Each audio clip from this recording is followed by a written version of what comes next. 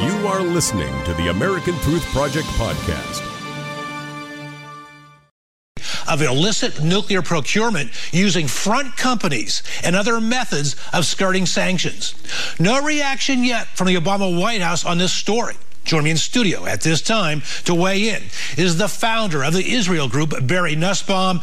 Barry, welcome. What do you make? First of all, let's talk about who these companies are. Explain to our viewers what it means when we say that they're linked to two black market procurement companies. Right, Rick. There's two companies. The first one is Iran Centrifuge Technology Company. The other one is Kaylee Electric Company. Both have been blacklisted internationally for a very long time because they were caught attempting to buy parts and accessories to build advanced nuclear enrichment facilities for the purpose of weaponizing uranium. And the Brits just caught them again. These companies are out trying to buy the parts needed to weaponize uranium. Where are both these companies based out of? Iran. They're both based out of Iran. All right. Now, this is the sort of thing, it may not be down to the minute detail, but this is the sort of thing which Benjamin Netanyahu has been telling us for years, and certainly most recently. Correct. And the White House has mocked him over this. What is reaction out of Israel at this point? You know, the comments I'm hearing are almost, we told you, see, it's still happening. The reality is these two companies, especially Iran Centrifuge, makes the advanced centrifuges that hyperspin at the high speeds to make the most uranium enriched in the shortest period of time. And ironically, the second company was refusing IAEA inspections for years. The Iranian government told the IAEA it's a watch manufacturing company, so you can't come in to see the factory. So that's probably the front company. Of course. And the reality is the United States has held for years. They know exactly what both companies do. They're in the process, or at least attempted process, of creating weaponized uranium for the purpose of making nuclear weapons. All right. Now, you have said that the reaction of Israel is we told you so. Of course, other reactions that we would be interested in would be Saudi Arabia, perhaps Egypt, because they, of course, are on edge over what's happening. What are you hearing? What do you know about how this news is being taken there? It's panic.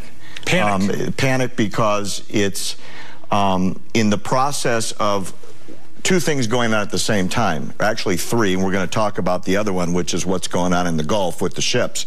But Iran is in the middle of very sensitive negotiations with the United States while proclaiming we have no interest in nuclear weapons. Blacklisted companies that for years have been known to the IAEA, the United States, the UN, and the EU as being front companies for the weaponization of uranium just got busted again. In fact, the charges are so new, the UN hasn't even had time to investigate and respond. However, the news was known, and the news in the Middle East is they're in panic over it because it's obvious that any deal that's going to get struck with Iran is not going to keep them from weaponizing uranium. All right. And a related story, somewhat related if you will, it's now come out that Iran has sent two warships to the entrance of the strait entering into Yemen, this as a warning to Saudi Arabia. What's the significance of this story? Well, the cover story is so outrageous, it's almost comedic. The rear admiral in charge of those ships said Iran sent the ships to the straits to prevent piracy. There are no pirates there, and there aren't any question that there are no pirates there. It's probably a slap back in the face of Saudi Arabia, who is standing up to Iran in Yemen. Over the past couple weeks, as you know, Iran has been trying to smuggle weapons to the Houthi rebels. Saudi Arabia is backing the traditional elected government in Yemen, and so there is that confrontation. Having the Iranian Navy there is not only a slap to Saudi Arabia, but to the American Navy as well. All right, speaking of Navy, speaking of Iran, a shocking development. A classified story has been leaked out of the Pentagon, and the U.S. is now sending U.S. Navy ships to the Middle East to escort commercial ships out of for fear of a confrontation with the Iranian Navy. Correct. How are we negotiating with those people on one hand What it suggests, Barry Nussbaum, is that this administration feels it's a done deal. They're going to get nuclear procurement. They're going to be able to enrich uranium anyway, have access to nuclear weapons and development anyway. Let's just go ahead and try to cut the best Hail Mary pass deal that we can.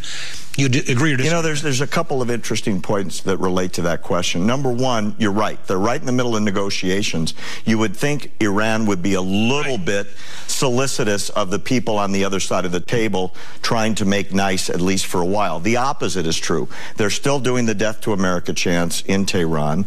They're still being belligerent with the American Navy and other navies. Just a couple days ago, they seized a Marshall Islands flagship and had it towed into Iranian waters. So is it a Hail Mary pass they're trying to throw here at the negotiations to look? It's going to get done anyhow. Let's just try and. It almost seems like they're upping the game to say you better make a deal with us. Look how capable we are. The United States, by the way, Rick, backed down in the Marshall Islands flagship. Under treaty, we're supposed to defend those flagships. Right. Instead, we are negotiating for the release. All right. Final question, Barry Nussbaum. For the last few years, people have said, look, Israel will take matters in their own hands.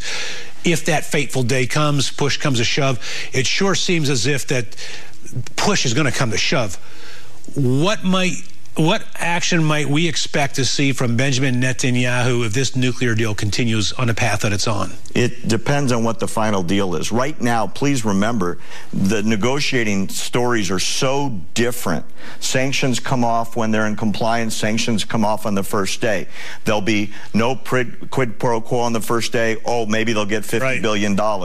They have to export their uranium that they've already enriched. No, they're keeping all of it. The deal is so nebulous. Nobody knows what it is. All right. Okay. So something tells me, though, that Benjamin Netanyahu and the Israeli agencies have a better idea of what's going on than the American media. I'm sure they have a number of contingencies already under planning. All right. Barry Nussbaum, the Israel Group, thank you for joining us. Thanks for having me.